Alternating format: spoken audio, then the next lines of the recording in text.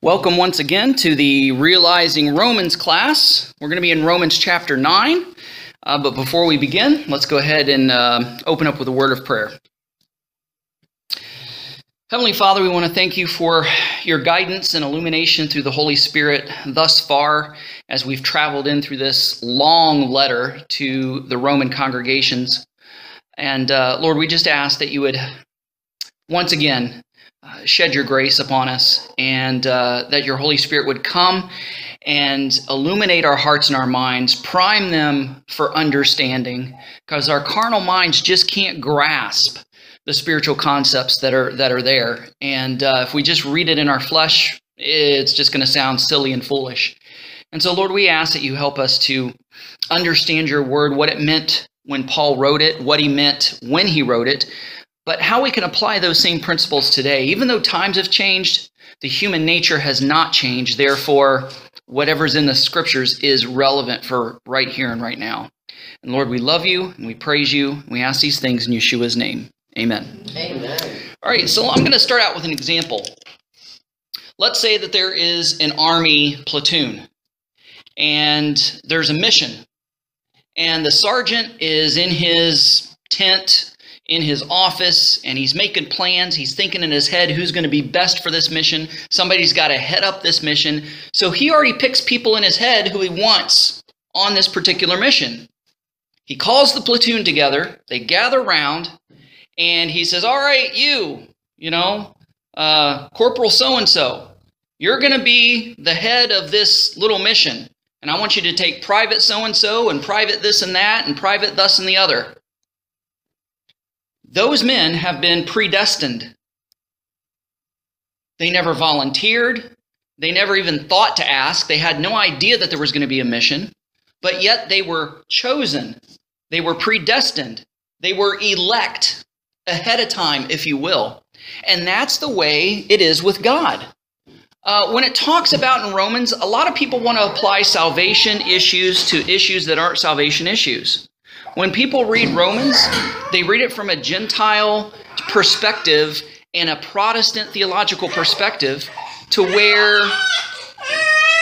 they apply this predestination and this elect to situations that aren't dealing with salvation at all. So we're going to get into that here in Romans. So Romans 9 obviously is a continuation of Romans chapter 8. Because when Paul wrote this, there was no verses, there was no chapter divisions. So the church does not replace Israel. That's a popular teaching in some Protestant circles, is that, Israel had their chance. God did everything for them, but they were disobedient, and as a result, he not only exiled him, but they cut him out of the covenant, and now he's making them jealous by bringing in the spiritual Israel, the grafted in Israel. He's bringing in Gentiles who's going to obey him, and they're the new Israel. It's called the church. Well, no, because if that was true, then God cannot be trusted. If that is true, then that makes God a liar. If that was true, then it means God reneges on all of his covenants, and he cannot be trusted. So it's true that the Gentiles are grafted in, but the promises are first and foremost given to Israel. They have been chosen. They will always be chosen. God will always use them. He will never forsake them, no matter how disobedient they are. And so that's kind of a little bit what we're going to get into. So this Romans 9, in the Tree of Life version, it says the role of Israel. But this is also the predestination, if you will, of Israel. So let's begin by reading the first 5 verses and kind of dig into this. The Apostle Paul, Rav Shul, says, I tell you the truth in Messiah. I do not lie.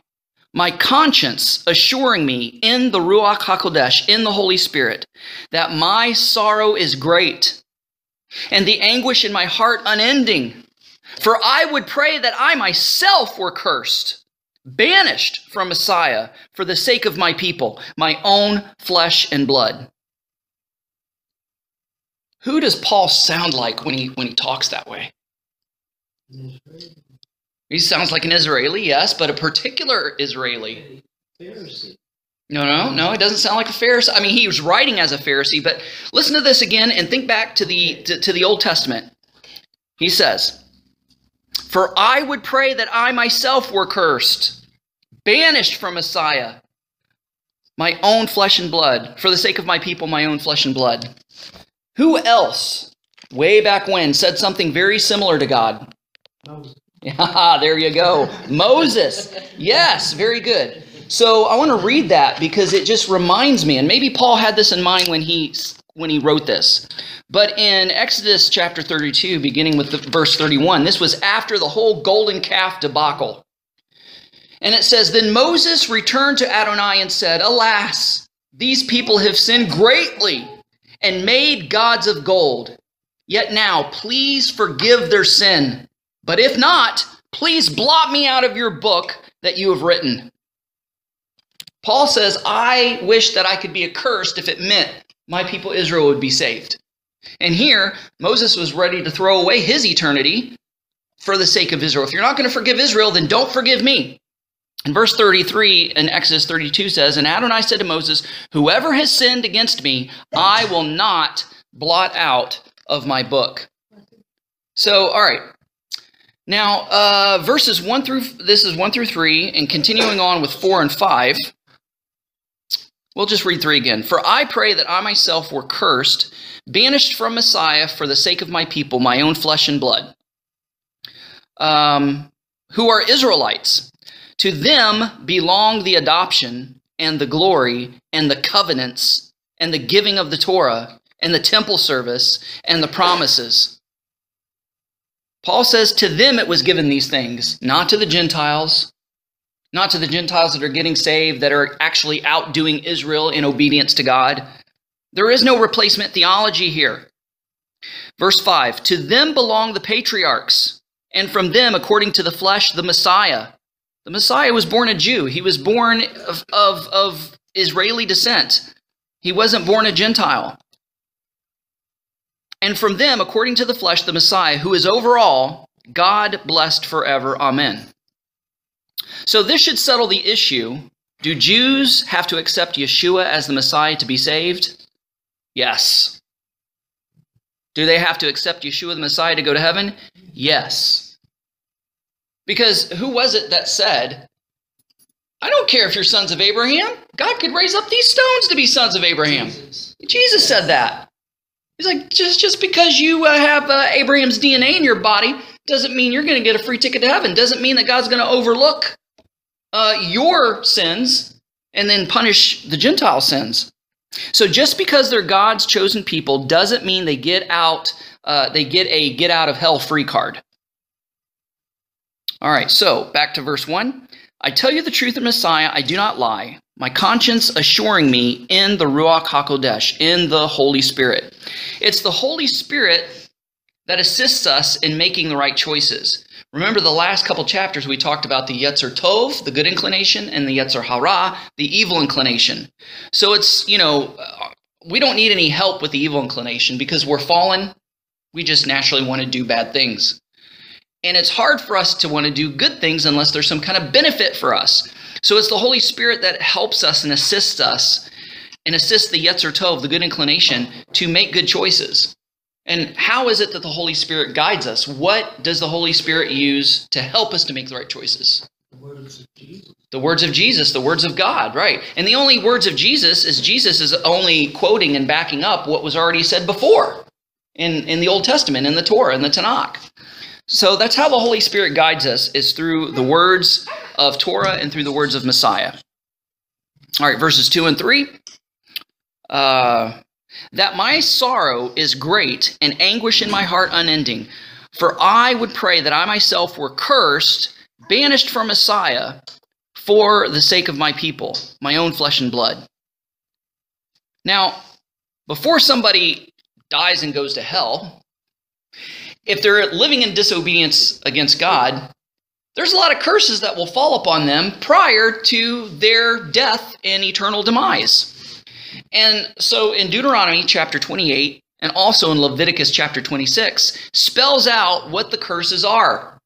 And here Paul says, "For I pray that I myself were cursed."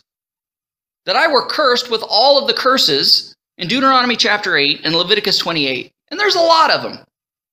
I'd be willing to go through all that if I could see my people Israel saved. All right, verses 4 and 5.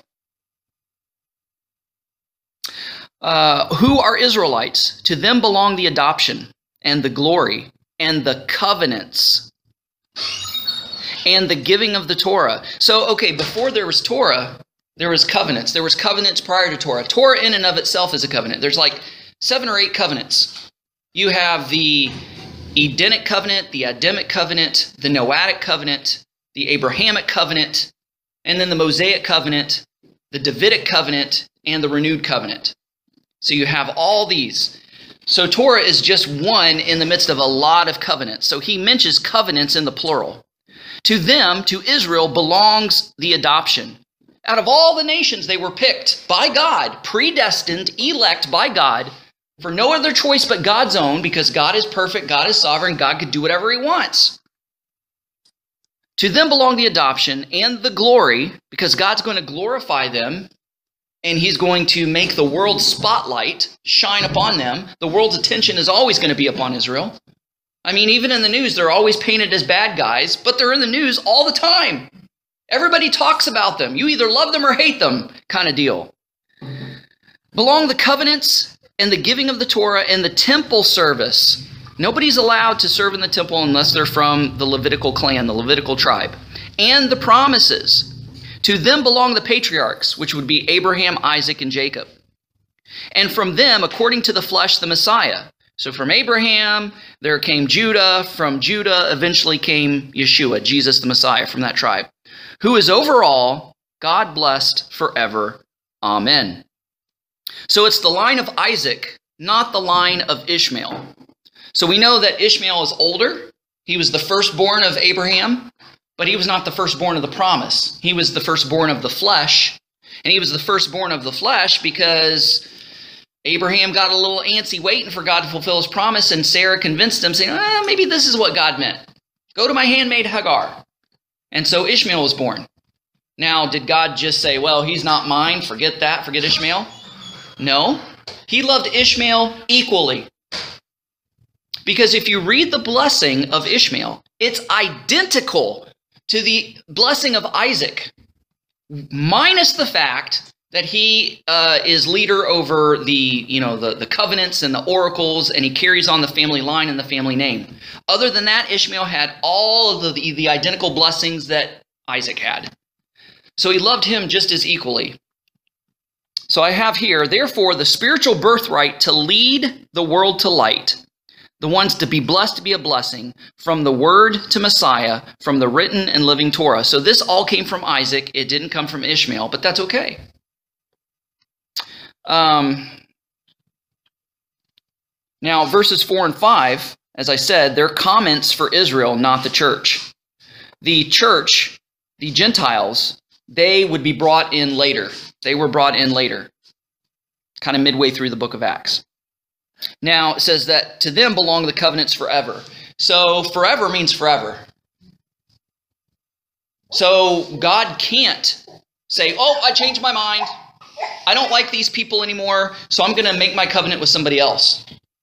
Then God, he would be double-minded. God would be a liar. God could not be trusted.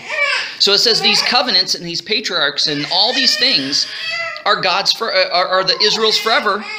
So, to me, this verse just puts the nail in the coffin for against the replacement theology. Okay. So, all right, we have the spiritual blessing. Now, the spiritual blessing means that Israel, or that through Isaac, Israel is the primary custodians of the oracles of God. So with great blessing comes great responsibility. So what if you're chosen by God? A lot of people don't want to be chosen by God because they don't want the responsibility. It's a heavy-duty responsibility to be chosen by God, to be called by God. And that was Israel's responsibility, is to carry on and be custodians of the oracles of God, which were God's words, what God expects from mankind, from the world. So Israel failed to properly handle the word, and so Deuteronomy 28 and Leviticus 26 kicks off the consequences for their failure to properly handle the word. All right, let's read verse 6. But it is not as though the word of God has failed, for not all those who are descended from Israel are Israel, nor are they all children because they are Abraham's seed. Rather, your seed shall be called through Isaac. And we already discussed a little bit of that. Now, verse 6, but it is not as though the word of God has failed, for not all those who are descended from Israel are Israel. That reminds me of what it says in Romans chapter 3, verses 3 through 4, where it says, so what if some did not trust? In other words, what if some of Israel didn't trust? Will their lack of faith nullify God's faithfulness? Just because there's some of Israel that's not obedient to God's word, does that mean that their lack of faith nullifies God's faithfulness? Verse 4, may it never be. Let God be true if every man is a liar, as it is written, that you may be righteous in your words and prevail when you are judged. All right, so now verse 7 quotes from Genesis 21, verses 10 through 12. And verse 7 says, now are they all children because they are Abraham's seed? Rather, your seed shall be called through Isaac. So that's a quote pulled from Genesis 21, 10 through 12, but also through Genesis 18, 10 and 14. Now, verse 8. That is, it is not the children of the flesh who are children of God, rather, children of the promise who are counted as seed. All right, so now we know that Abraham had more children than just Ishmael and Isaac. I mean, there's a whole litany, and one of those children are Midian. And who did Midian become? Midian became, eventually we heard of Jethro, the Midianite, the priest of Midian, which become Moses' father-in-law. I mean, he's from the seed of Abraham, but he's not a Jew. He's not an Israelite. He's not a Hebrew per se, even though he comes from Abraham. Ishmael the same way. Ishmael became the Arab people. They're sons of Abraham, but they're not sons of the promise. They're not like Isaac. They're different from Isaac, even though they are sons of Abraham. So according to the flesh would be all those that were descended from Abraham that did not receive that responsibility to carry on the spiritual mission of Abraham and the oracles and the promises and all the covenants, because all those covenants, all those oracles, all those promises were given specifically to Isaac's line. So it was Abraham, Isaac, Jacob, and from Jacob came the 12 tribes. And that's who we know as Israel today. So did the Gentiles come from Ishmael? Ishmael would be one of the Gentiles. Okay. So yeah, you would consider, even though they're Abraham's children, they would be considered Gentiles, because Gentile just means nations. Yeah. So you have some of Abraham's children that are Gentile, but you also have Gentiles that are not even of Abraham. So Noah's three sons, Shem, Ham, and Japheth. Shem fathered Abraham, he eventually fathered Abraham. So Abraham comes from Shem. And so we know from Shem comes the Jewish people, the Hebrew people, but also from Shem come the Arabs. Then you have Ham, which is the Canaanite people, but also all of the African peoples. They're Gentiles. And then you have Japheth, which is all the Asian and Caucasian peoples. They are from Japheth. They are Gentiles too. So that was a good question. All right. Let's see here. All right, let me read verse 8 again. That is, it is not the children of the flesh who are children of God, rather children of the promise are counted as seed. So children of the promise means the ones that are elect, the ones that are predestined, and that was Isaac. And that was by God's choice. And we see God choosing all the time between brothers. He chose Abel over Cain. And then Cain killed Abel, and then Seth came along, and he went with the line of Seth. You see Jacob and Esau, twins, born of the same parents, were conceived at the exact same time. But yet it was Jacob, not Esau. that continued on the spiritual blessings and the spiritual birthright. Not Jacob, not Esau. Okay. All right, moving on, verse 9. For the word of promise is this: at this time I will come, and Sarah will have a son. So that's quoting from Genesis, from the Genesis account where God came and had two angels with him and was about ready to destroy Sodom and Gomorrah. And he says, when I come back again around the same time, you're going to have a son. Sarah laughed. God caught her laughing, called her out. Oh, no, I didn't laugh. Oh, yes, you did. So that's kind of where that comes from. Verse 10, and not only this, but also Rebekah having twins. And we just talked about this. Having twins, Jacob and Esau, right? From one act with our father Isaac. Same father and mother, conceived at the same time, same sperm and egg. It was just divided and split and become twins. Yet before the sons were even born, and not done anything good or bad, so that God's purpose and choice might stand, not because of the works, but because of him who calls. It was said to her, the older shall serve the younger. As it is written, Jacob I loved, but Esau I hated. Now, everybody gets that confused, because back then, and in the language of the scriptures, love and hate were comparative terms. They weren't absolute terms. We use them as absolute terms.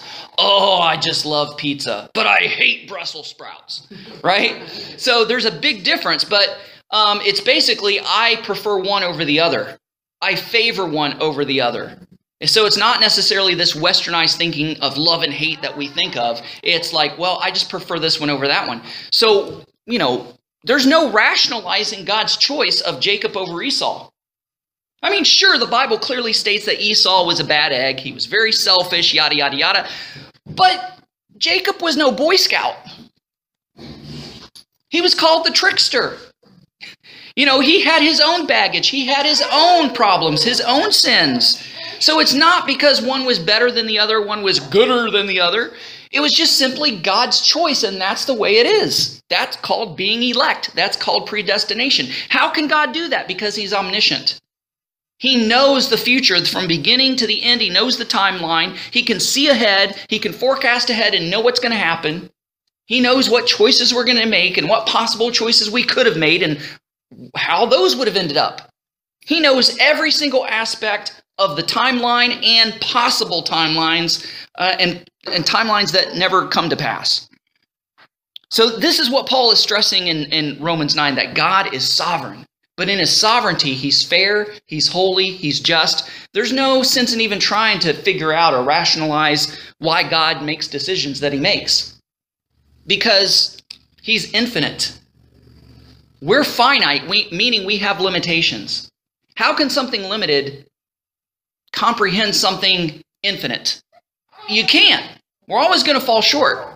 And so we just know that because God is holy, therefore he's loving and just, he's always going to do the right thing. So we can rest assured that whatever decisions he makes as far as elect and predestination, it's going to be right, holy, just, and fair. Now, I'm not a Calvinist, so I don't believe in predestination that God says, this one's saved, that one goes to hell, you're going to heaven, you're going to hell, you're going to heaven, you're going to heaven, you're going to heaven. Okay, well, you're going to go to hell. I don't believe that. I believe God created us with free will. He created us with a choice. It is our choice if we're going to go to heaven or not. It's not an issue of predestination. Even though Cain was not predestined to be the spiritual patriarch or carry on of God's covenants and promises, doesn't mean that Cain was predestined for hell. He made his choices, and God even warned him, sin is crouching at your door and it wants to overtake you, but you must overcome it, meaning he had a choice, he had a chance. Same with Esau. He had choices and chances to make, and God honors our free will. God is not going to go against our free will because you can't mess up God's plans. When God has a plan, guess what? He has a plan B to back up that plan A. God has a perfect will. God has a permissive will. Let me give you a perfect example of that. So, it was God's perfect will for Israel to immediately go in and take the promised land. After they left Egypt and they got to the border and they spied out the land, it was God's will for them to take it right then. But did that happen? No, because Israel said, we're scared. There's giants. We're not going to do it. Fine. It's not going to hinder my plans. Just go walk around in a big circle for 40 years and come back again and we'll discuss this. God has a plan B. We can't mess up God's plans. We can go against God's will, but God's going to always find a way to bring it back around. He's got a plan B, so that's the good news. Okay, kind of lost my place here, but that's all right. All right, verses 10 through 13. And not only this, but also Rebekah, having twins from one act with our father Isaac. Yep. Now get this. This is just a little kind of tiny piece here. This shows you who this letter was written to.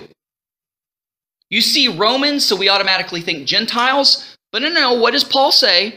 And not only this, but also Rebekah having twins from one act with our father. He's talking to the Jewish people that are in the Roman congregations. So it was predominantly written to Jewish believers, but also Gentiles who've been grafted in. But first and foremost, it was to the Jewish believers of Rome.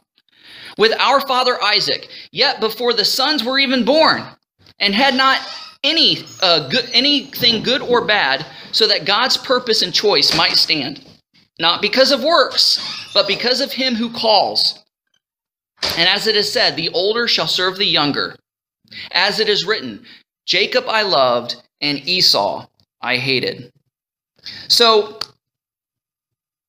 here's a lesson. People are victims of their own choice. People are victims of their own choice. And we kind of explored that a little bit with talking about Cain and about Jacob and Esau. All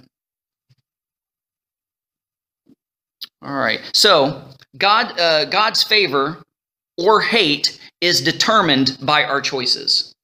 If we're obedient, we're favored, we're loved. If we're disobedient, we're unfavored. Or in the extreme Hebraic terminology, hated. Not hated as we think of in the Western sense of the word. It's more of a preference. But it sounds harsh to our ears because we have these absolute terms of love and hate. I love pizza and I hate Brussels sprouts. But yet, it's better to say, maybe it'd be better translated, favored or preferred, and, not favored or not preferred. Maybe that would make a little bit more sense to our Western ears. Okay. God's chosen people still have to choose to be his chosen people. So even though that God predestined, God elected Israel, Israel still has to make a choice. Not all of them are going to make the same choice. All the individuals that make up the whole are not going to be on the same page. Some are going to be disobedient. Some are going to follow paganism. Some are going to be atheists. Some are just going to fall away. Some are going to be. Actually, God said it's only going to be a remnant that's going to be faithful. A remnant that's going to carry on. So, and I've said this before, that people say, well, that's not fair. The Jews are God's chosen people. The Jews don't even see it that way. We don't even see it as being God's chosen people. We see it as being the choosing people. Because there is a rabbinic legend that God offered his covenants, offered his Torah to all the other nations. And they're like, nah, we're good. Until they came to Israel and Israel said, yeah, sure, why not? But it's kind of funny that even though Israel accepted, in the process of Israel accepting and being chosen by God, the whole world chose with them. Because it was the mixed multitude that were there at Sinai when the law was given. He says, will you choose to be my chosen people? Yeah, sure. And the mixed multitude said, yeah, we will too. So that's taken from Exodus chapter 12, 38 and 19:8. So I'm going to read this little blurb from one of my tracts. At the foot of Sinai, when the law was given, not only Israel was there to receive it, but also the mixed multitude that was with them. They too accepted the law upon themselves. That mixed multitude comprised at least of one representative from the 70 root nations of the world. So again, all mankind accepted God's laws upon themselves. So even though that the Jews, the Israel is God's chosen people, Gentiles can choose to be his as well. It's our choice. The Gentiles can be grafted in. They can choose to be a part of Israel. Okay, so Romans, I want to read a little passage here. Maybe that might help solidify things a little bit. In Romans 2, verses 28 and 29, it says, "For one is not a Jew who is one outwardly, nor is circumcision something visible in the flesh." So remember that here Paul is bringing the concept of a spiritual Jew, somebody who is Jewish on the inside but not DNA on the outside. But he's even saying that it's, the outside doesn't matter, because we already discussed the principles of spiritual circumcision is already established in the Old Testament before it was even brought up again in the New Testament. People just read it in the New Testament thinking it's a new concept. But no, if you go back to the past classes, I show very clearly that spiritual circumcision, or circumcision of the heart, was a thing even before the New Testament. "For one is not a Jew who is one outwardly, nor is circumcision something visible in the flesh. Rather, the Jew is one inwardly, and circumcision is of the heart, in spirit, not in letter. His praising is not from men, but from God." And so Paul, I think it's Paul who also says that in Christ, and I forget the citation of the verse, but there is no Jew, no Gentile, no male, no female, no Greek, no barbarian. We're all one in Messiah. We're all on the same level playing field, spiritually speaking. So God's sovereignty and perfect foreknowledge is how he makes makes decisions, and how he chooses, makes choices. It's all about that. It's about grace, not about merit. He's God, he's holy, he's fair, and he's just. Moving on to verse 14. Verse 14 says, "What shall we say then?" Okay, Paul loves to ask questions, and the majority of them are rhetorical questions. They don't even need an answer, they're obvious. "What shall we say then? There is no injustice with God, is there? May it never be. For to Moses he said, I will have mercy on whom I will have mercy, and I will have compassion on whom I will have compassion." So that is a quote from Exodus 13:19. Now, it is well known in Judaism that when somebody quotes a verse, that whatever verse they quote, they're encompassing that particular paragraph, that particular thought, or that particular chapter. So they're implying all of it. So when Yeshua was crying from the cross, my God, why hast thou forsaken me?" You can't just take it on that. He was implying the entire psalm that he was quoting. And the psalm actually ends in victory. So, it's kind of good to read that in context. So we just don't want to focus on verse 19 of chapter 33. We want to focus on verses 13 through 19. So Exodus chapter 33, I'll just turn there real quick. Read that. All right, Exodus chapter 33, beginning with verse 13. "Instead, you must..." No, that's 34. All right, here we go. "Now then, I pray, if I have found grace in your eyes, show me your ways, so that I may know you, so that I might find favor in your sight." So here's kind of a little side note. Show me your ways, so that I may know you. What's the purpose in reading the Bible? Is it so we'll know God, not so we can become better people and people think well of us and that we can be some kind of a spiritual authority mucky muck? No. The purpose of reading God's word and knowing God's word is so that we can know him. "If I have found grace in your eyes, show me your ways, so that I might know you, so that I might find favor in your sight." So the Bible is the key to pleasing God. Through faith, obviously, because without faith it is impossible to please God.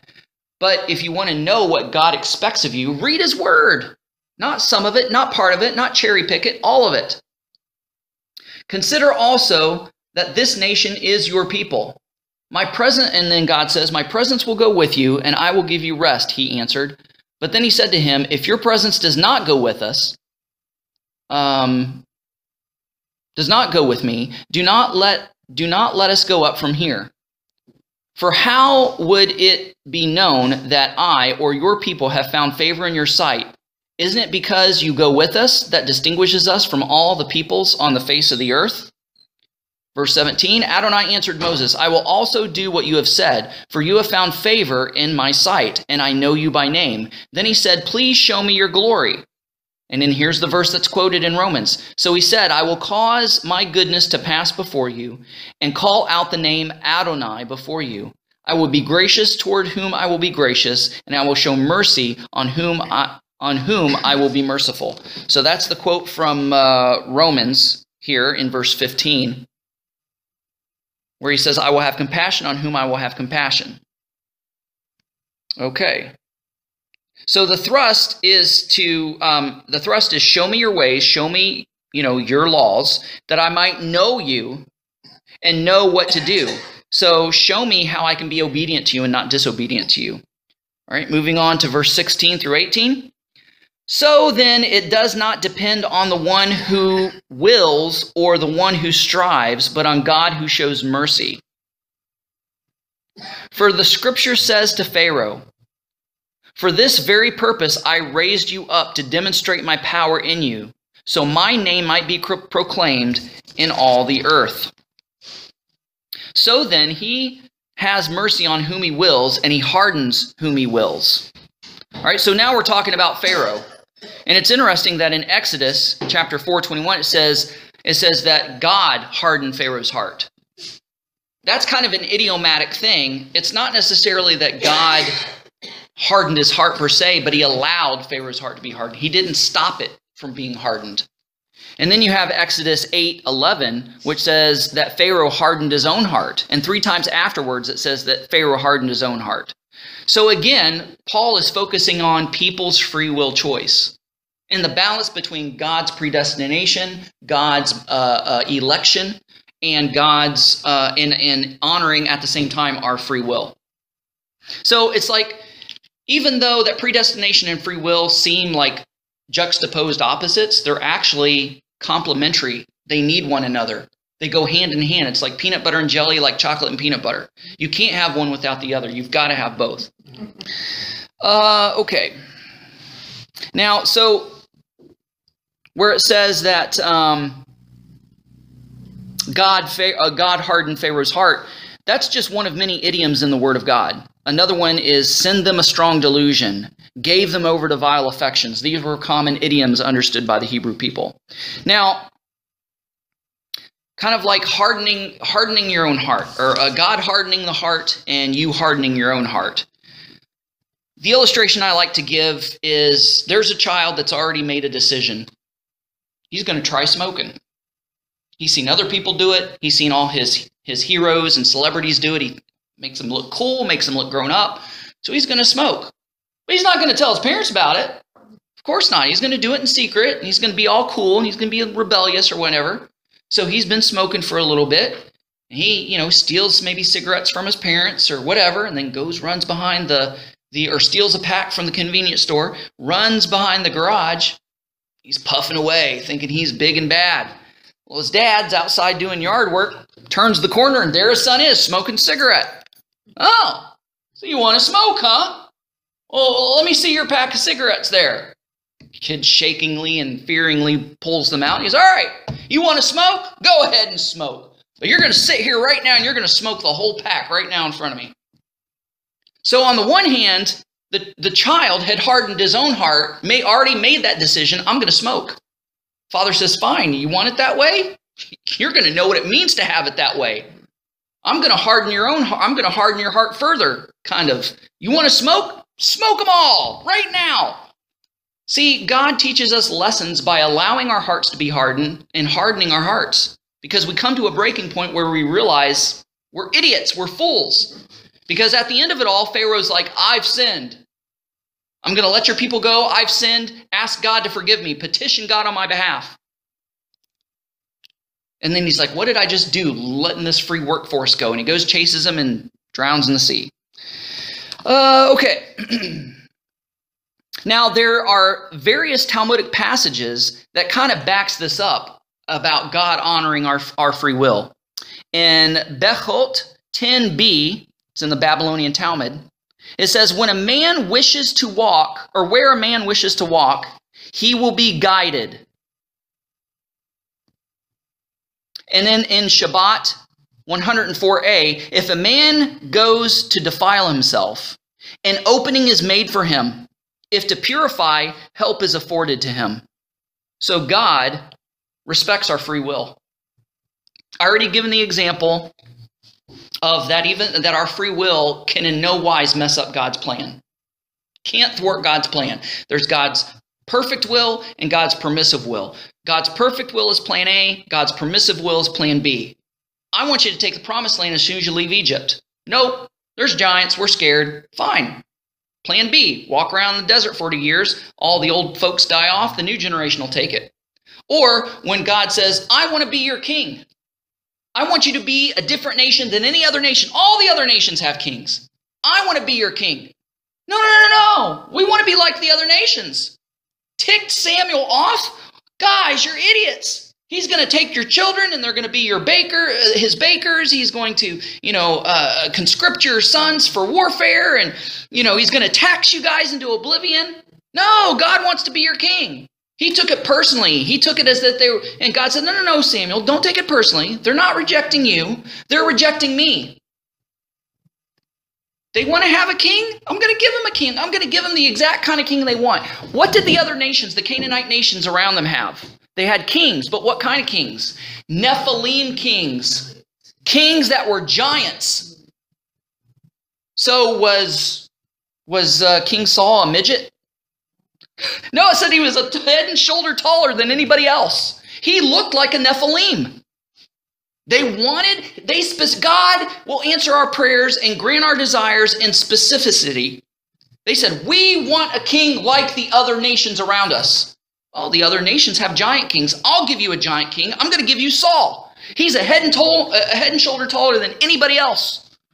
So he gave them exactly what they wanted. But did this mess up God's plan? No, I'm going to work with plan B. I want to be your king.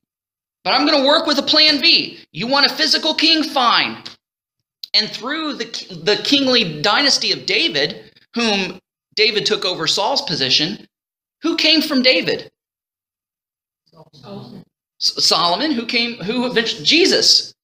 He is the king of the Jews, died on the cross with that conviction, king of the Jews. He is the King of Kings and Lord of Lords. He's going to come back. He's going to reign from the rebuilt temple. He's going to fulfill all the prophecies. But God worked with the plan B in allowing a human king. And through a human king came a human Messiah who is fully man but yet fully God. So you can't mess up or thwart God's plans. Okay, just looking at the time. We still got plenty of time here. Okay. Now we get into, all right, so we talked about Jacob and Esau. We talked about Moses and Pharaoh. Now we're moving on to a section, verses 19 through 23. It's like a little parable about the potter and the clay. So beginning with verse 19, it says, "You will say to me then, why does he still find fault? For who has resisted his will? But who in the world are you, O man, who talks back to God? Will what is formed say to the one who formed it, why do you make me like this? Does the potter have no right over the clay to make from the same lump one vessel for honor and another vessel for common use?" So here's the example. And a lot of Calvinists get hung up on this as, well, God makes vessels for glory and vessels for destruction. So he chooses who goes to heaven and who goes to hell. No, it's talking about one lump of clay, but from that one lump of clay, you separate that lump of clay. It was one lump of clay, now it's two. But they came from the same place. He puts one on the potter's wheel and says, you know what? I'm going to make a watering jar. And so he forms it, makes a watering jar. And that's all it's used for. And its glory, it's predestined by the potter to be a water jar. The other clay, he's like, okay, now we've got plenty of water. We need another clay pot, but this one can be used for whatever. We need to make it so if I wanted to carry nails in it, I can carry nails. If I wanted to carry slop for the chickens, I can carry slop for the chickens. It doesn't matter. That would be a vessel of destruction, a vessel for common use. But it comes from the same clay. We all come from the same place. But yet some of us are going to go to heaven, some of us are going to go to hell. But we all come from the same place. That was God's choice. Where we end up is our own decisions. It's not of God's will. It's our will, our free will, where we end up, even though that God knows ahead of time. But he still offers that and opens that up for us. All right, so where did I leave off here? Okay, verse 22. Now, what if God, willing to demonstrate his wrath and to make his power known, endured with much patience vessels of wrath designed for destruction? And what if he did so to make known the riches of his glory on vessels of mercy, which he prepared from beforehand for glory?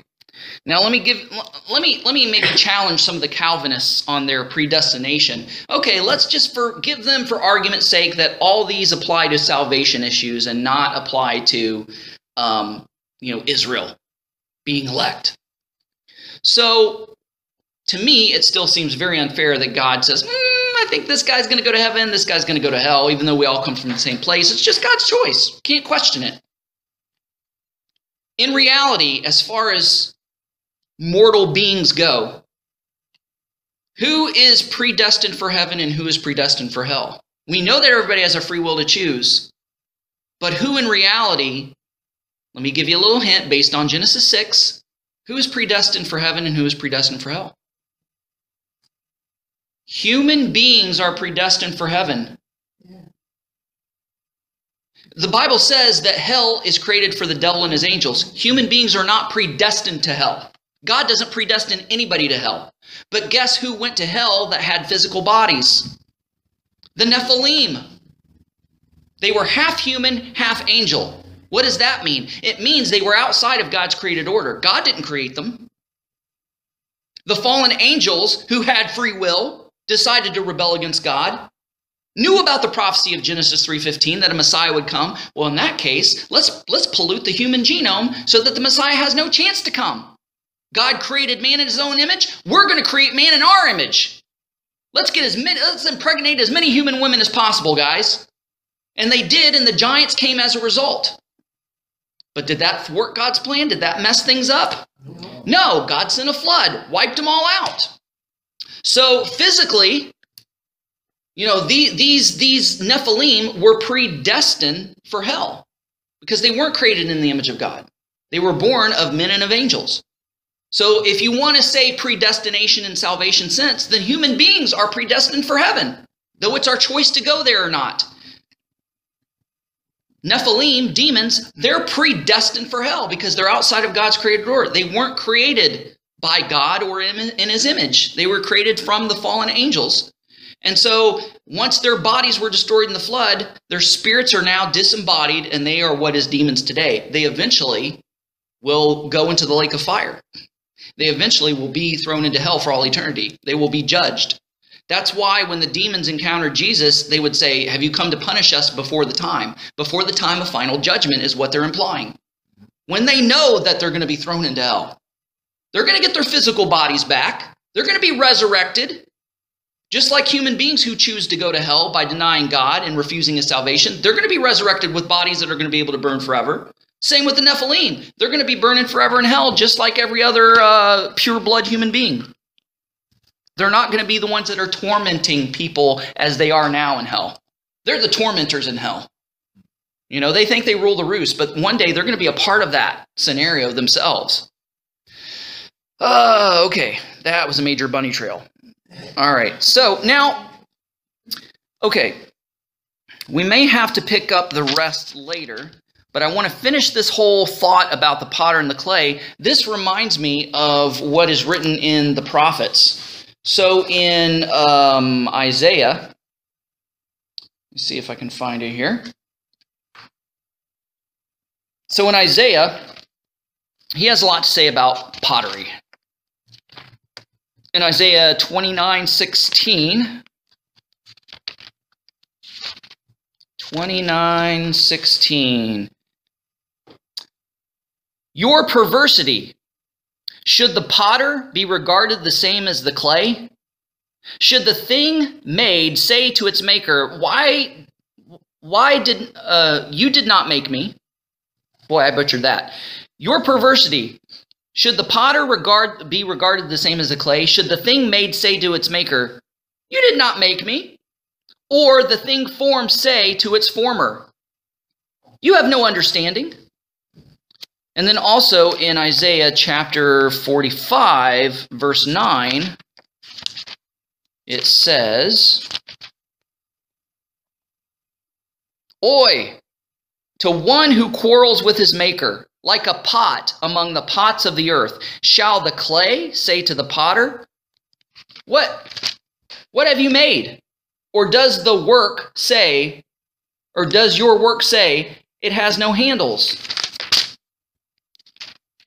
Okay, so we see in the instance of Isaiah that he has something to say about pottery and about clay.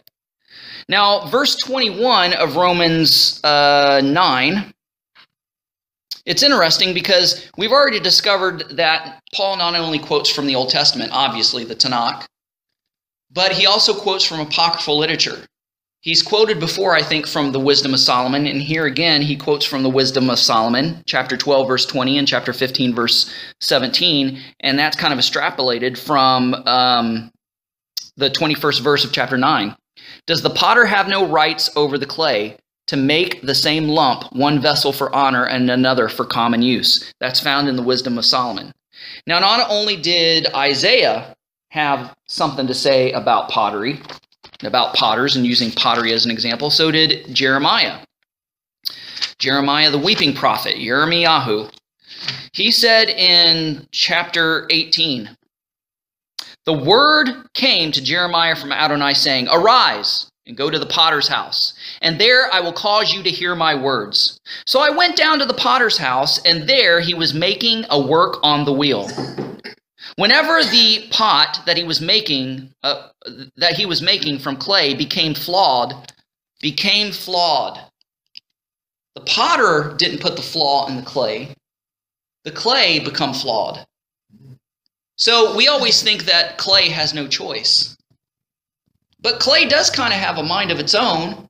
You just can't slap a thing of clay on the wheel and will it to be a vessel. You have to mold it. You have to form it. But as you're molding it, gravity wants to take over and other forces want to take over and make it back into a just lump of clay. It wants to revert back to its original form and shape. And the potter has to go against the will of the clay, so to speak, and mold it into what he wants it to be. So clay does kind of have a mind of its own. If you've played with Play-Doh, you know that you have to put it in a mold, or it's just going to take whatever form gravity decides to take from it. Whenever the pot that he was making from the clay became flawed in the hand of the potter, he remade it into another pot as it pleased the potter to make. Then the word of Adonai came to me saying, O house of Israel, can I not do with you as this potter does? So we know that Israel resisted God all the time. They weren't, submissive and say, okay, just mold us into whatever you want. He had a hard time molding Israel into what they should be. O house of Israel, can I not do with you as this potter does, declares Adonai? Behold, as the clay in the potter's hand, so are you in my hand, O house of Israel. Now, what does God use to mold Israel into the image he wants? He uses negative reinforcement and positive reinforcement. Positive reinforcement, when the clay does what it's supposed to or what the potter wants, yay, there's rewards, there's blessings. Whenever the clay and the pot doesn't do what God wants, negative reinforcement. Here's some things that you don't like so well. Boo, curses. So God uses positive and negative reinforcement as the hands that mold the clay into what he wants it to be. So that's how he can, work on the will of the clay and how God works on the will of Israel. Behold, as the clay in the potter's hand, so are you in my hand, O house of Israel. At one moment I may speak about a nation or about a kingdom to uproot and to pull down or to destroy it. But if that nation turns from their evil because of what I have spoken against it, I will relent concerning the calamity that I plan to do to it. Or at another time I may speak about a nation or about a kingdom to build it up or to plant it. But if it does evil in my sight, not listening to my voice, then I will relent of the good that I had said I would do. So now speak to the people of Judah and to the inhabitants of Jerusalem, saying, Thus saith Adonai, I am about to bring calamity against you and devise disaster against you. Turn back now, everyone from its evil way, and amend your ways and your doings. But they say it's hopeless. So we will walk after our own plans. Each of us will act in stubbornness of his evil heart. So when Israel was not being the clay that God wanted it to be, having a hard time molding Israel, God would rise up a nation against Israel to attack it, to punish it, to bring it into exile. So those other nations would be performing God's will as far as cursing and punishing Israel. But what always happened is these nations would go a little bit too far. Hey, I told you to punish them, not to slaughter them. What are you doing? Now I'm going to have to get on your case. So then God gets on the nation that he chose to come against Israel. And when they've gone too far in punishing Israel, he punishes that nation. Don't you touch my anointed. I only told you to do this much, and you went further. You went further than you were supposed to. So see how all that works? All right. Okay, verses, we left off at verse 24, I think. Yeah, verse 24. Even us he called, not only from the Jewish people, but also from the Gentiles. He said, now, it's interesting. Remember I said early in Romans that when we've got to understand what Paul's talking about when he says law and when he says Gentiles. Because there's only one word for law in the Greek. He could be talking about rabbinic law, Mosaic law, man-made law, laws of nature. So when he's talking about Gentiles, we got to determine who's he talking about. Is he talking about Gentiles as in Ham and Japheth and those nations? Or is he talking about Gentiles in the sense of Israel assimilating and becoming like Gentiles? They've assimilated because they've been lost in Assyrian captivity, the 10 tribes. They've lost their identity. They're just like Gentiles now. No different than Gentiles, even though they're from Abraham. So we've got to understand who he's talking about here. Even us he called, not only the Jewish people, but also from the Gentiles, as he said in Hosea, I will call those who are not my people, and those who are not loved, beloved. If you go back to Hosea, he's talking about rebellious Israel. He's not talking about Gentiles in the sense of non-Jews, non-Hebrews. And it shall be that in that place where it is said to them, you are not my people, they shall be called the sons of the living God. And Isaiah cries out concerning Israel, though the number of the children of Israel be as the sand of the sea, only a remnant shall be saved. For Adonai will carry out his word upon the earth, bringing it to an end and finishing quickly.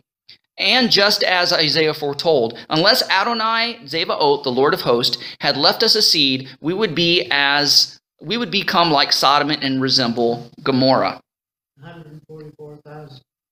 Yeah, from the 12 tribes in Revelation. Yeah. Right, that's a remnant. Yeah. That's a remnant. Now, also in Hosea, chapters 1 and 2, it talks about all this. And there is also a passage in Isaiah 8:23 that talks about Zebulun and Naphtali and how, that God's going to send his light to the borders of, that Zebulun and Naphtali has seen a great light or whatever. Now, it's interesting that Zebulun and Naphtali were called the land of the Gentiles because they've assimilated, right? I mean, when Jesus was ministering, he said, only go to the lost sheep of the house of Israel. So they were ministering to Jews and those who they could still recognize as they were assimilated, but they were of Hebrew stock. Okay. So only a remnant of Gentile-loving Israel will return to the faith in Judah's God. So it was Israel who broke away and was assimilated as if they become Gentiles, the 10 tribes. But they're going to come back. Prophecy says that they're going to come back, but only a remnant's going to come back. And they're going to come back to an understanding of the Jewish faith, which Judah, they never left the Lord. They rebelled against God. But Judah is who we call Jews today. They are still recognizable because they went off to Babylonian captivity but returned after they have repented. Okay, really pushing for time here. So we're going to have to pick up a little bit of it later, but I still want to finish this thought up here about Israel being one again. So there is a prophecy. What song do we sing here at Harvest House on Saturday nights? We call out to dry bones, come alive, right? So where does that come from? Oh my goodness, I drew a blank. So it comes from one of the prophets. Ezekiel. That's right, Ezekiel. Yeah, the valley of dry That's bones. right, Ezekiel chapter 37. So Ezekiel chapter 37 talks about those dry bones, and that's talking about the regathering of Israel, of Judah and of Israel, the 10 tribes that are lost in Assyrian captivity and kind of assimilated into the Gentile nations and become virtually indistinguishable. Now, there are hints. Now, the reason that the tribes are coming back is because even though they assimilated into the nations that they've ended up in, there's still something different about them to where the rest of the world still doesn't accept them. The Igbos are persecuted among the Nigerians out of all the other tribes because there's something different about them, because they're Hebrews.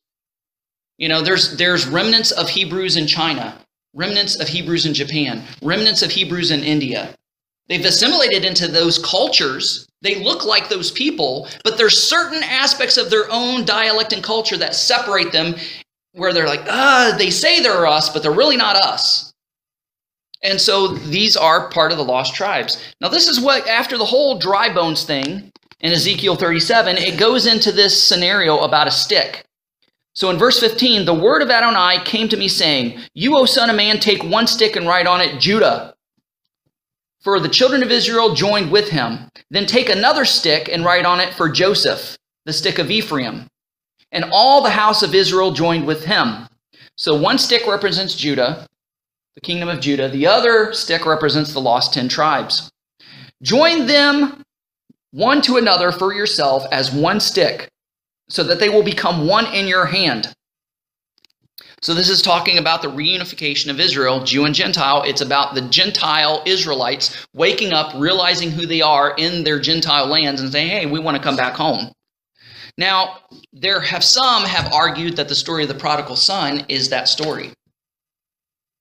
The prodigal son is the 10 tribes. We want our inheritance now and we want to leave. Okay, go. So what does this prodigal son end up doing? He ends up slopping pigs. He's a Hebrew. He's Jewish. What is he doing slopping pigs? He became a Gentile. And he says, okay, he wakes up in his pig pen, in his Gentile state, saying, I'm going to go back home. But the son who never left is like, what are you doing accepting this guy back here?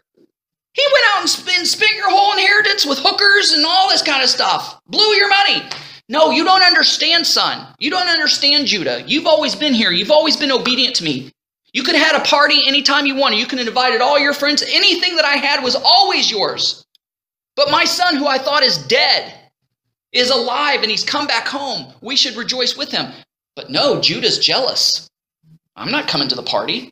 That's happening right now. There are tribes that are coming out of the Gentile nation saying, we're Hebrews and we can prove it. You have to do a little bit better than that. Now, some of them have made immigration to Israel. Some from Ethiopia, some from Nigeria, some from India. But they're very, very reluctant to accept them as full-fledged Jews. And even when they do become converted and do come in and are considered Jews, they're still treated differently. Not like a native Jew or a native Israeli or what have you, But the prophecy also says, and I can't remember where it is, that there's going to come a point in the future where Judah will no longer be jealous of Israel and vice versa. So they will come and they will be fully reinstated into Israel. See, the catch is now, well, okay, if you really want to be part of us again and you really claim you're a lost tribe, you can be a part of us as long as you deny Messiah. And a lot of them are like, no, we know who we are and we don't know who the Messiah is. So we're sorry. So a lot of them are staying in their Gentile lands because they're not willing to give up who the Messiah is. Okay, Wow, we almost got through the entire chapter. We're going to have to pick up Romans chapter 9, verses 30 through 33. Or do you just want to go ahead and tackle that so we can go on to 10? Sure. Okay, well, we'll go on and we'll finish it out. It'll be a little bit of a longer class, but at least we'll get through 9. All right, so verse 30 through 33. What shall we say then? That Gentiles who did not pursue righteousness attained righteousness, that is, a righteousness of faith. But Israel, who pursued a Torah of righteousness, did not reach the Torah. Why? Because they pursued it not by faith, but as it were from works. They stumbled over the stone of stumbling, just as it is written, Behold, I lay in Zion a stone of stumbling and a rock of offense, and whoever believes in him shall not be put to shame. Let's go back to verse 30. What shall we say then? That Gentiles who did not pursue righteousness attain righteousness, that is, a righteousness of faith. So he's talking both here about Gentiles and Gentile Israel. Gentile Israel being the lost tribes, 10 tribes that assimilated into the places where they ended up. So they learned that expressing their heart through faith, and that heart through faith resulted in good works. So that's why they were accepted and they attained righteousness, because the righteousness first sprung up in their heart and manifested into physical, tangible works. It was the opposite with Israel, meaning the Jewish nation, because the place that Rome occupied was Israel, the nation of Israel at that time. So in this instance, Israel is not referring to the lost 10 tribes or that particular kingdom, but the Jewish nation that they were in at that point. But Israel, who pursued Torah of righteousness, did not reach Torah. Why? Because they pursued it not by faith, but from works. So instead of letting God's word change them from the inside out, they expected the word of God to change them from the outside in. So they were performing all these good works, but it wasn't doing anything changing them on the inside. It wasn't changing them from the inside out. And so that's, what happened a lot with the Jewish nation, especially the Pharisees and the Sadducees. All right. All right, verse 32. Why? Because they pursued it not by faith, but as it were from works. They stumbled over the stone of stumbling. Okay. So, the Jewish people, the Pharisees and the Sadducees, they depended upon their genetics, were sons of Abraham. They depended upon their temple, upon their synagogues, and their lineage, and their rabbinic additions to added on to the simple instructions of God to make them right before God. So it was a false faith, a false religion based on works, basically. Okay, so we already established that. All right, verse 33. Just as it is written, Behold, I lay in Zion a stone of stumbling and a rock of offense, and whoever believes in him shall not be put to shame. This is a quote from Isaiah 28:16. Yeshua, the living instructions of God, who showed us how to obey by living by faith. So there's the written word and there's the living word. The written word, you can interpret it in a lot of ways. But Yeshua, the living word, showed what the true interpretation of the written word was by living it and acting it out before us. So it's like I can go to IKEA and buy a shelf and put it together by the instructions. And I can overanalyze the instructions and maybe read things into the instructions that may not be there, and my understanding of the instructions may be flawed, and I'm having a hard time putting this shelf together because of my own brain and my own interpretation of the instructions. And somebody comes along and says, let me show you how to put it together. I put one together last week. Let me show you how. And they show me how. And I'm like, oh, I get it now. Because they showed me how to do it. And that's what Yeshua did with the Torah. It's been interpreted 17 different ways from Sunday, because there's so many different sects of Judaism and interpretations of the Torah. But yet Yeshua came and said, let me give you the true, honest, simple interpretation. Let me live it out before you and show you how to live it. So you know how to please God, so you can get closer to God, so you can obey his word and enjoy the blessing and not the cursings. All right, finished it up. Let's go ahead and close in a word of prayer. 10 minutes over, that's not too bad. Lord, we want to thank you for your awesome word, and that now we understand a little bit better what Paul was saying when he was referring to the elect and those that are predestined, and how easily it can get confused when we interpret the scriptures through our Western mindset and not a Eastern Hebraic mindset. So Lord, continue to enlighten us as we continue to trudge through joyfully through the letter of Romans, and help us to understand and assimilate what we've learned today and apply it to our lives. We ask and pray and give thanks for these things in Yeshua's name. Amen. Amen.